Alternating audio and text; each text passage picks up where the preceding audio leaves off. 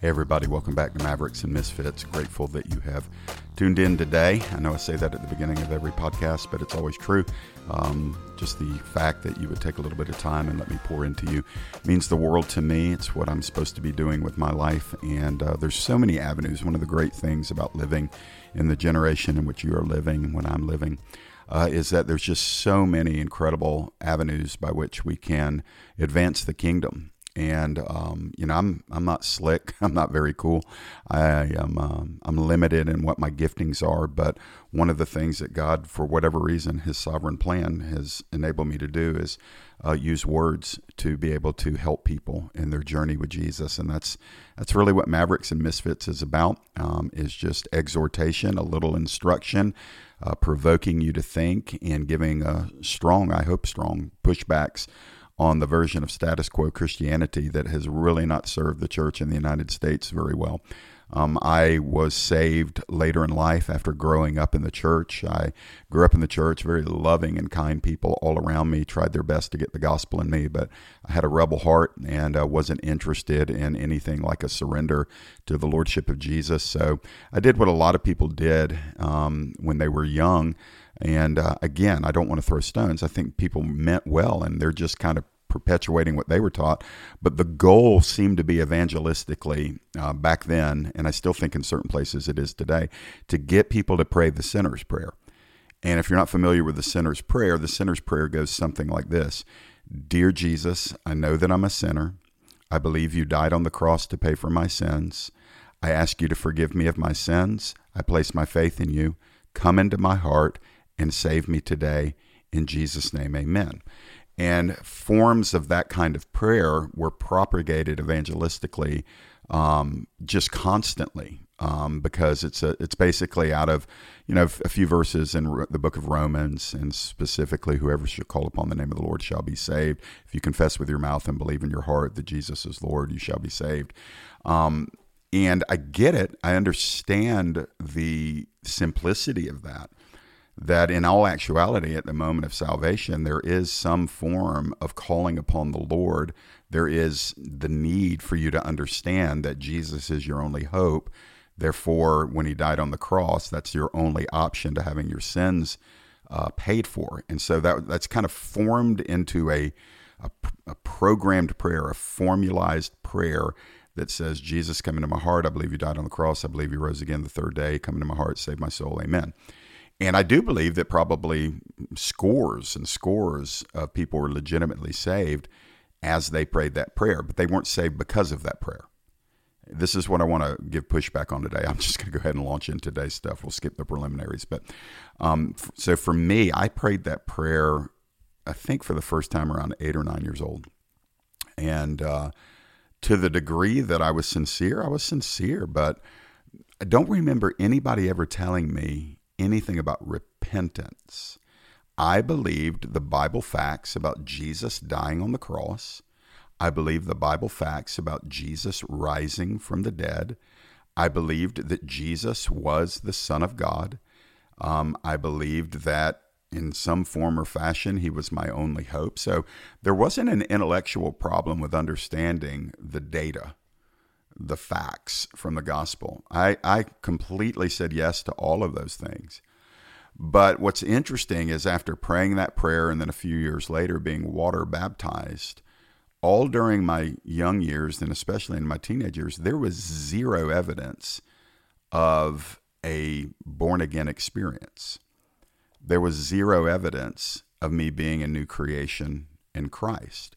My desires were not toward God at all. My desires were still very self-focused, even as a young child, and then especially it blew up in my teenage years. And as a matter of fact, while I held on to the fact that I had prayed that prayer as a young boy, during my teenage years, I lived in 100% open rebellion against God and all the things of God. And I sought to live to please myself and my flesh. So the dilemma for a lot of people in the church, and I would say we need to be evaluating this right now because I don't believe it's merely a dilemma. I believe we have like a very, very serious problem in our churches. And here, let me express it this way. A lot of people have prayed the prayer. A lot of people have asked Jesus into their heart. a lot of people have an intellectual understanding of the gospel, and they have said, yes, I certainly believe these things. And many of those very same people that I just described are going to die and go to hell because they've never been born again. They've never been saved. And the reason why is because they have believed the facts, but never have they sensed that they were a hopeless, helpless, damned, dead sinner who had to be brought to life by Jesus Christ.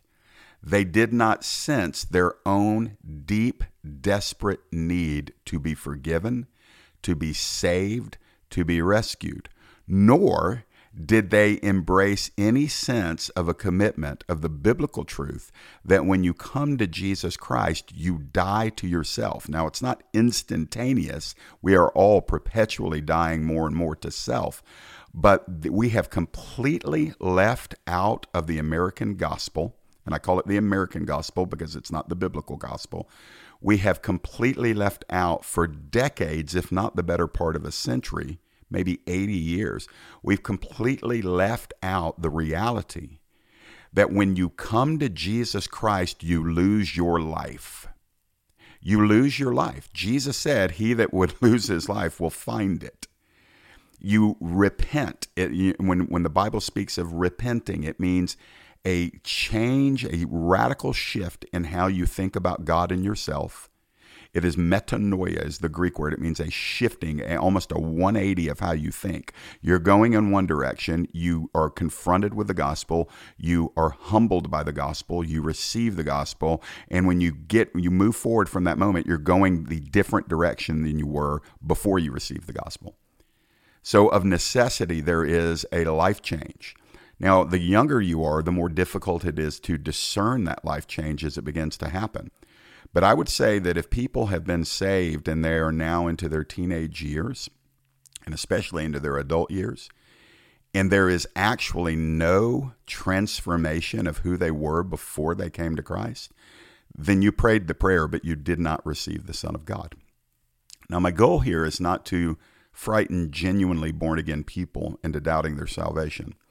My goal here is to expose that what the Bible says about what it means to become a follower of Jesus Christ, what the Bible says, not what your church says, not what the evangelist said, not what your pastor says, not what your favorite podcaster says, not what the American culture says. What the Bible says is that when you come to Jesus Christ, it is not an option whether or not you become a cross-carrying disciple of Jesus. There are no two tiers of salvation. I was actually taught that as a young Christian, that there is this wide open door, and all you've got to do is believe the facts.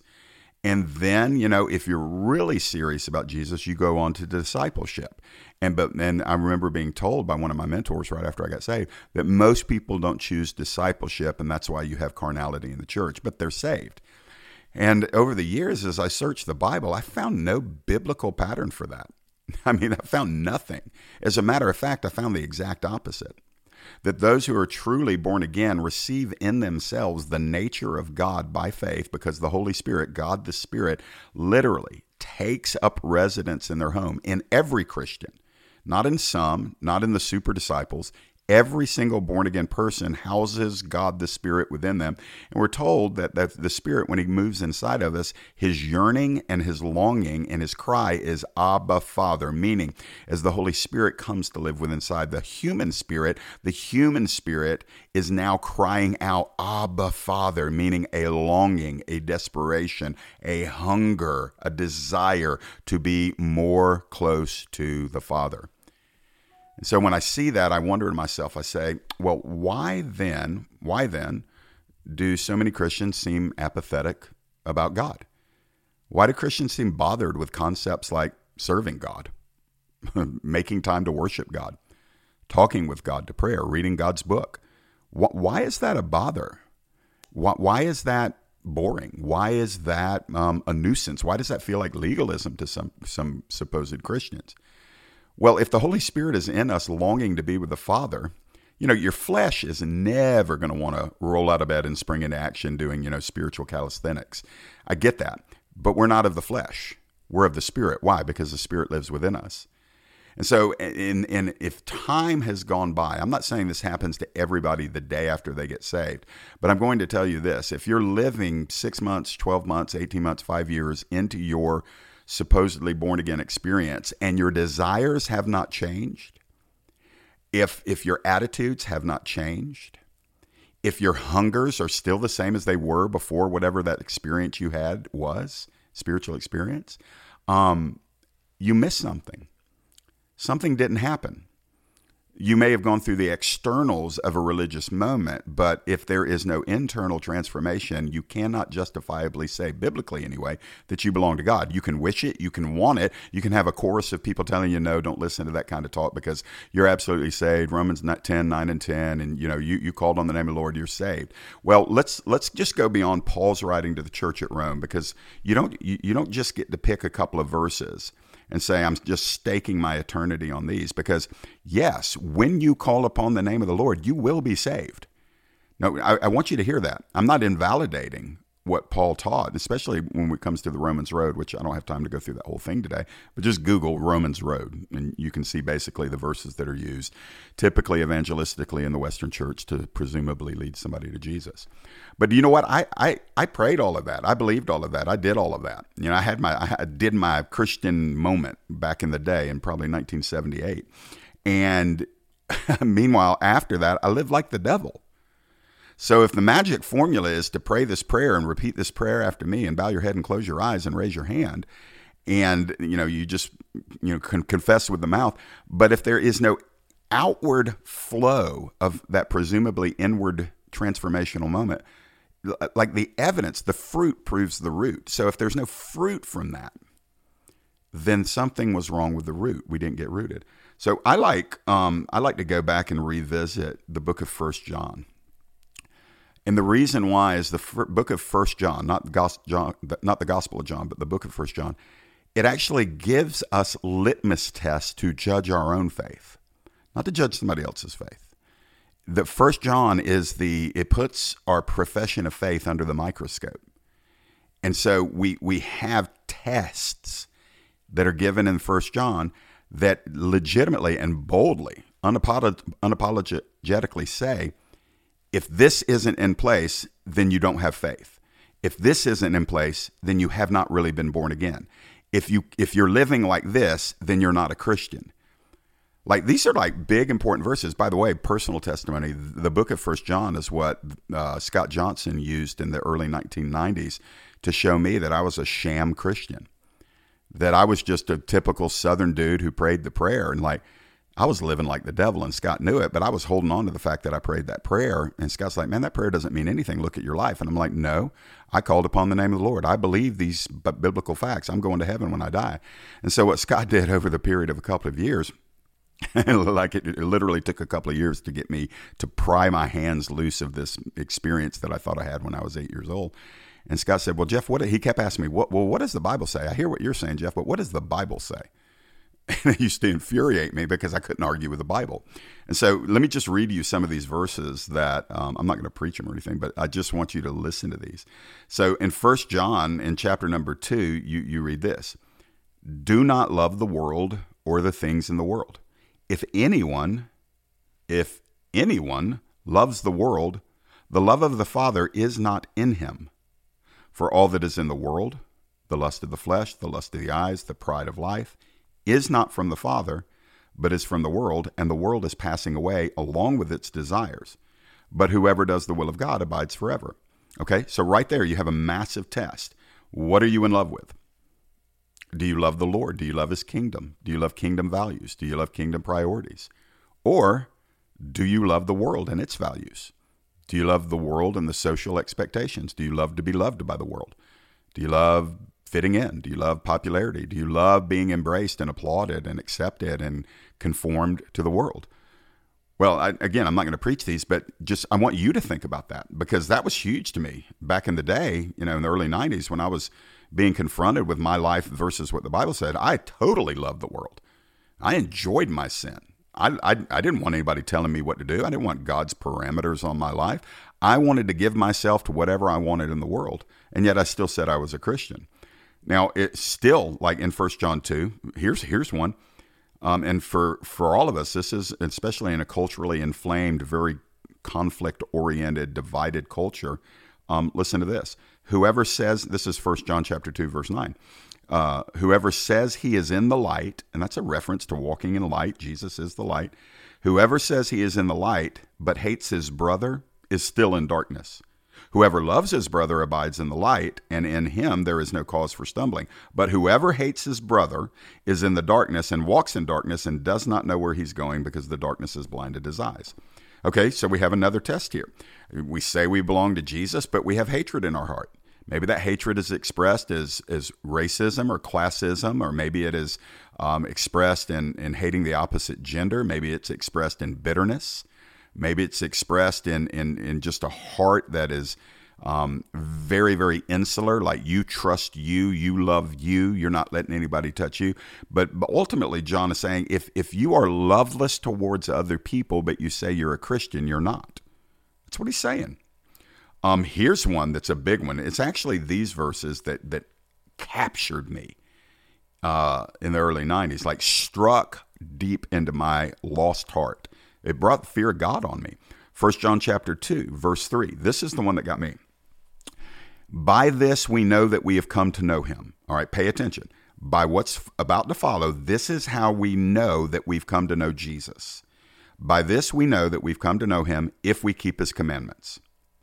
Whoever says, I know him, but does not keep his commandments is a liar, and the truth is not in him.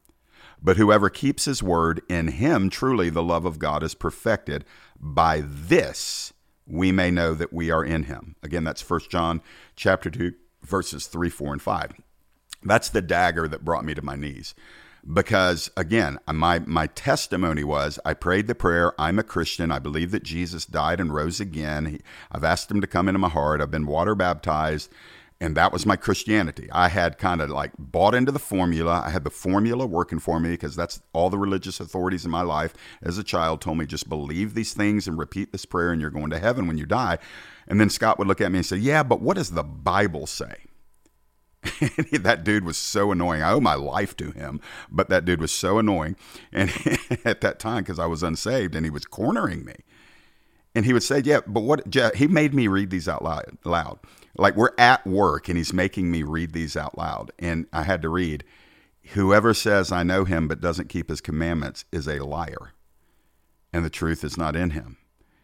And whoever keeps his word, in him the love of God is perfected, and this is how we know that we are in Jesus. So when you look at people in the church and they live in perpetual sin, and please think beyond, just the nasty 9 or the dirty dozen sins, the ones that get all the press. People are like, well, that guy's a drunk, or that lady's she's loose, or that person drinks, or that person gets high. And, those are easy to peg sins. Listen, if you're in bondage and addiction, you need to be born again, because Jesus ransoms and frees those that he saves. And if you're sleeping around and you're sexually promiscuous and yet you go to church and lift your hands on Sunday, you're a hypocrite. You need to get born again. How do I know that? Well, because the Bible says it. But those are like the nasty 9 of the dirty dozen. What about the person that lives with constant bitterness in her heart? That's a sin. That's a perpetual state of being in sin. And that's a person that says, yeah, but I'm safe with Jesus. I'll go and worship Jesus. Well, how do you know? Because if you do not keep his commandments, and what are his commandments? We forgive even as we have been forgiven by God. That we're actually not allowed to tolerate bitterness in our heart. That we're supposed to operate in humility. We're literally supposed to forgive everybody for everything. That's a commandment. That's what it means to pick up your cross daily and follow Jesus. And so if people live with bitterness and unforgiveness in their heart perpetually year after year, and they just refuse to forgive, they refuse to make it right, that person's never been saved. Now, I have some compassion because typically a person like that has been deeply wounded and deeply hurt, but we all have. Okay, you're not the only one. Everybody's been hurt. Everybody's been wronged. Everybody's been stabbed in the back. Everybody's got a reason not to forgive. But the Bible says that those who are forgiven by God will be forgivers of others. And a person that refuses to do that needs to be saved. They need to be born again. They need a radical transformational encounter, because once you realize you've been forgiven everything by God, who deserved your loyalty, worship, your honor, your submission, your servanthood, your absolute surrender, and instead you lived your life in some form of rebellion against him, and yet he came to you, paid the price for you to be forgiven, paid the price for you to be redeemed, set you free, forgave you completely, all of it, under the blood. And for you to turn around and walk away from that kind of reality, presumably saved, and then go and refuse to forgive a lesser debt owed to you by a fellow sinner? Like the one who had no sin forgave you of all of your sin, and then we leave that kind of moment and refuse to forgive other sinners who have sinned against us? That's not salvation. That goes along with not loving your brother, and it also goes along with, refusing to keep his commandments. And I would say this, if you're living a lifestyle that is in rebellion against God, this is why I struggle so much with this movement in the church to affirm non-biblical sexuality. Like the idea that people that can be in the kingdom and live in flagrant violation of biblical sexuality, like whether it be heterosexual sleeping around or pornography or homosexuality, that's all sexual sin. And if somebody adopts a pattern and a lifestyle of saying this is okay because I'm under grace, that's deception and you've never been born again. Whether it's heterosexual, homosexual, or you're just looking at porn and doing what you do as a habitual thing, you need to get radically born again. You need to be delivered. That's not a Christian struggling with a sin. That's a non-Christian trying to do righteousness in his or her own behavior. And you've got to repent. You've got to change your mind. You've got to fall on your face before the Lord of glory and say, God, I can't save myself. I can't deliver myself. I can't get free. There must be an encounter with you that radically changes who I am. And that's what salvation is all about. John said it a different way in 1 John 1. So I've been in 1 John 2, but in 1 John 1 in verse 6, he says, if we say we have fellowship with God while we walk in darkness, we lie and do not practice the truth. Okay, it's just very plain. It's like it's not even diplomatic. John's saying, yeah, if you say you're one with God, you're saved, but you walk in darkness, you're a liar. I mean, that is exactly what the Bible says. He says, if we say we have fellowship with him while we walk in darkness, we lie and don't practice the truth. But if we walk in the light as he is in the light, we have fellowship with one another, and the blood of Jesus, his son, cleanses us from all sin. So right there, like the fruit of being cleansed by the blood of Jesus is that you walk in fellowship with other Christians. You do not walk in darkness. And then verse 8 says, if we say we have no sin, we deceive ourselves and the truth is not in us. So what does that mean? It means if you can say, well, that's not sin. That's not a sin in my life. And yet the Bible defines it as sin. The Bible says right there in 1 John 1:8 that if you think that way, if you call sin to be not sin, just because you're not comfortable with it, or you've rewritten the Bible, or you like to think like the culture, and the culture says that this isn't sin anymore, the Bible says you are self-deceived, and the truth is not in you. So it's a little bit more intense than you're wrong about an issue. It means you're deluded and you're deceived, and the truth, the gospel truth, the saving truth of the gospel doesn't live within you if you live in self-deception, walk in darkness, refuse to live in a pattern of obedience to the commandments of God, if you do not love your brother, if you live in bitterness. The Bible says, just in one book, I could go to other places, but in 1 John, the Bible says repeatedly, this is a false conversion. You have enough religion to make you miserable, but you don't have Jesus who makes you free. And so, these things, from not loving the world to not loving people, to living with bitterness, to being in bondage to moral sins. Like, the gospel's so diluted and watered down in America that people think, well, I'm just struggling. Well, you're probably not struggling. You've probably never been saved. And I'm not trying to badger you. I'm just saying, like, it can't be both. Like, honestly, read the New Testament and show me where there is any allowance for people to live in unbroken patterns of disobedience, immorality, lovelessness, and darkness, and still be called Christians. It's just not there. We've made it up. We've totally done away with the issue of sanctification being a part a necessary component of your justification. If you're justified, you will be being sanctified. And if there is no sanctification, fruit, there is no justification root. Like, guys, I'm just trying to be biblical. Like, I know this makes me a maverick because I am pushing against the hyper-evangelistic, watered-down, diluted presentation of the American gospel, which isn't the biblical gospel. Let me give it to you from 1 John 3, okay? Hear this. Just listen to this. It was 1 John 2 and 1 John 3 that imprisoned me to the conviction that, this is back in the 90s, that I was lost. It was shocking to me. I was so proud, and it took 2 years for me to turn loose of holding on to that little prayer I prayed as a boy and calling that my Christianity. And it was a passage in 1 John 2, and this one I'm about to read in 1 John 3. Listen to 1 John 3:8. Just listen to it. Whoever makes a practice of sinning is of the devil. For the devil has been sinning from the beginning. The reason the Son of God appeared was to destroy the works of the devil. No one born of God makes a practice of sinning, for God's seed abides in him, and he cannot keep on sinning, because he has been born of God. By this it is evident who are the children of God and who are the children of the devil. Whoever does not practice righteousness is not of God, nor is the one who does not love his brother. That's like the nuclear weapon right there of false Christianity. So just real quickly, because that was a lot of words in those 3 verses, but it's very plain. Let me just give you the bullet points. The Bible says, whoever makes a practice of sinning is of the devil. And the reason God the Son appeared was to destroy the works of the devil. So one of the reasons Jesus Christ appeared in his earthly mission was to destroy the works of the devil. And some of the works of the devil can be expressed as the practice of sinning, which John says that's of the devil. So if a person says they are a Christian, but their life is an unbroken pattern and practice of sinning, the Bible says that person's not a Christian. That person is of the devil. Because the Son of God appeared to destroy the works of the devil. And if the pattern of unbroken sin is still ongoing in a person's life, that means they haven't been broken off from the devil. They're still of their father, the devil.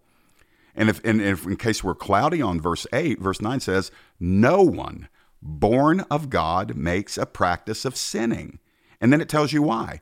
Because God's seed abides in that person, and he cannot keep on sinning because he has been born of God.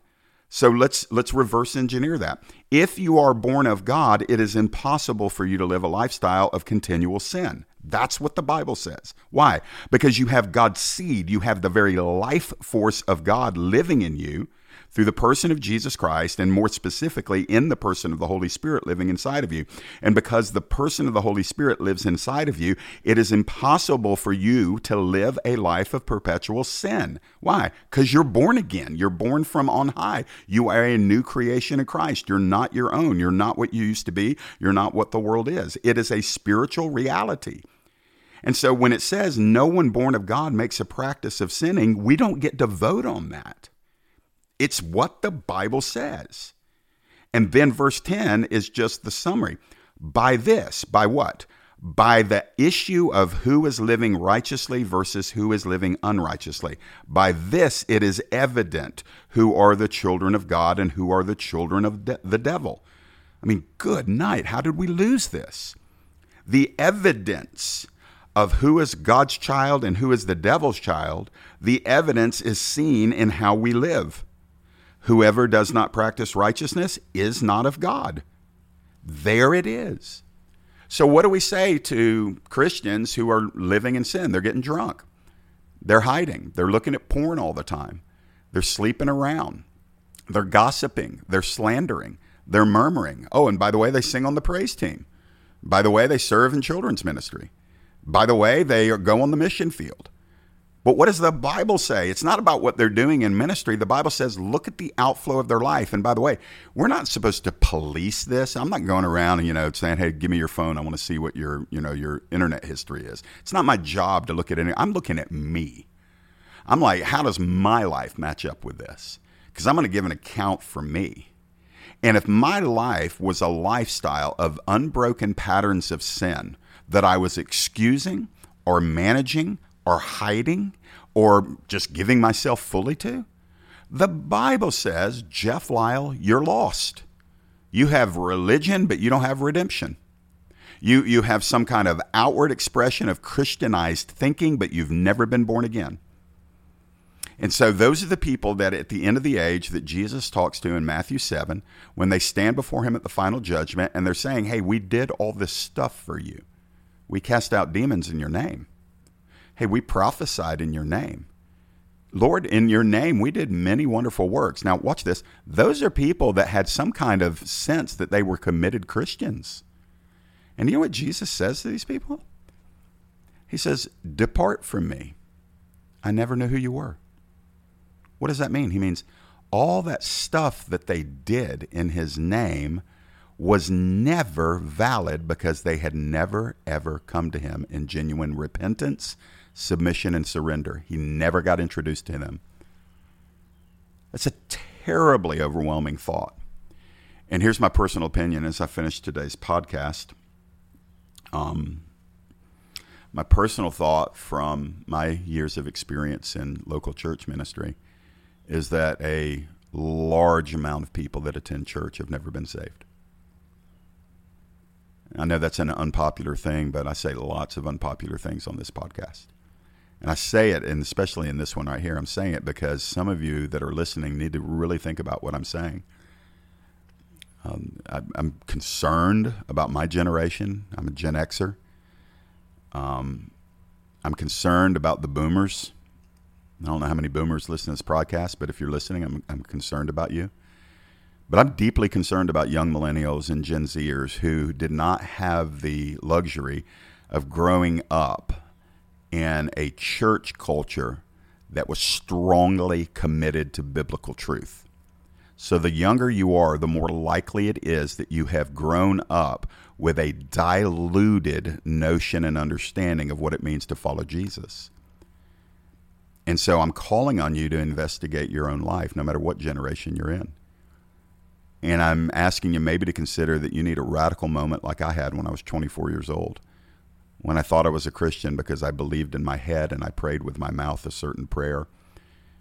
And meanwhile, looking back on that now, it was very clear. It is very clear to me that back then, I was actually ruling my own life. I obeyed enough not to get in big trouble. I obeyed enough to soothe my guilty conscience. But in my heart of hearts, I wanted what I wanted when I wanted it, no matter what. And that was evidence of me never having submitted to Jesus Christ. Salvation is a surrender. You hear me on that. Salvation is not a prayer. It's not a prayer. Not unless that prayer is giving expression to the surrender that took place before the prayer. And so you can pray as many prayers as you want. You can recite all of the religious stuff that you want. You can have your doctrinal statement aligned and meticulous to a T. But if you have never surrendered to Jesus Christ, you're still the Lord of your own life.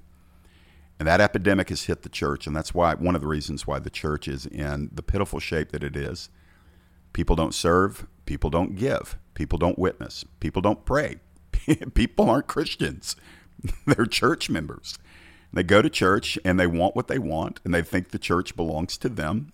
And Jesus will reinforce over and over again to them, it's not your church. It's not your pastor's church. It's not the apostles' church. It's not the prophet's church. Jesus is the head of the church, and everybody else is a part of the body. And so we don't tell him what he's going to do, and we don't enter into presumed negotiations with him to tell him why our sin's not as bad as what the Bible says it is. And there is no negotiating table when it comes to the Lordship of Christ. It's Jesus Christ is Lord. The early confession of the church was Christos Kurios, Christ is Lord. And it involved a submission and a bowing to him. So I'm asking you, I'm coming as a brother, I'm asking you, what's going on in your heart, and does it align with the Word of God? Go read 1 John 5 times this week and just see what the Lord does. focus on statements like chapter 2 and chapter 3 that is very clear that if you're living in patterns of disobedience to the Word of God, and again, I want to be careful here, and I don't want to excuse unbroken sin, but I do want to recognize that nobody walks on water. Nobody is, I'm talking about none of us, nobody is completely, perfectly 100% free from any sinful thought, any sinful attitude, any sinful word, or any sinful action. We are not perfect yet. That's not what 1 John is talking about. It's talking about practicing sin. It means that your life is trapped and snared, and you are in agreement with sin. And it doesn't matter how much righteousness you do in the other areas. If this sin is dominating you, you need to get saved. You need to get free. You need to get born again. Call on the name of the Lord in that level of desperation. Like, forget the formalized Jesus come into my heart prayer. Make it more like, Jesus, I'm a dead man. I'm a dead woman walking. I need rescue. Here is my life. I give it to you. That's way more like biblical salvation. And then you pick up your cross daily. You deny yourself. You follow him. Your life's not about you. That's Christianity. And if the church will return to that, we'll be prepared for what's coming. If the church continues in America to just continue to be this watered down, diluted, cost me nothing paradigm of salvation, watch what happens when all hell breaks loose in America. And it will happen. When all hell breaks loose in America and people are forced to choose between Jesus versus their personal freedoms like buying and selling and getting food and owning a house and having a job, like, it will come down to that. That's biblical prophecy. It's going to come down to that. It's already like that in certain places of the world. It will come to your country. And if you're not dead yet, if you're not carrying your cross and dying to yourself right now, you will not be doing it then. So what am I saying? I got to quit. Time's gone. What I'm saying is it's time for you to get the real thing if you haven't. Quit playing church. Quit goofing around with your soul. Quit being a Christianized pagan. And stop this nonsense and go ahead. You surrender you. You don't worry about anybody else. You surrender you to the Son of God because he's merciful. He's kind. He's gracious. He's awesome. And what he'll do with a surrendered life is measureless. And he's waiting on you. So forget about what your friends are doing. Forget about what your spouse is doing. Forget about what the people in your church are doing, and make it personal and just say, am I truly born again? And if you are concerned that you're not, a fresh surrender will serve you well. And I don't think there's a better time to do it than right now. I'm out of options. The clock has ticked too far, so I'm going to sign off and leave the Holy Spirit to finish the message in your own heart. We'll talk to you next time. Have you picked up a copy of Jeff's book, Figuring It Out As I Go? His life story of abandonment as a child, an embrace of the occult and addiction as a teenager, and a nearly deadly battle with depression and rage as a young adult serves as an intense backdrop to Jeff's supernatural conversion at the age of 24. From there, Jeff writes of powerful seasons of deliverance, healing, and breakthrough, which were followed by tragedy, betrayal, and deep challenges which only God could turn around. If you want to hear a powerful account of the triumph of God's grace and Jeff's surprising journey into the mysteries of the Holy Spirit, pick up a copy of Figuring It Out As I Go at jefflyle.com or wherever else you buy books. You can also download a copy of Jeff narrating Figuring Out As I Go on audible.com.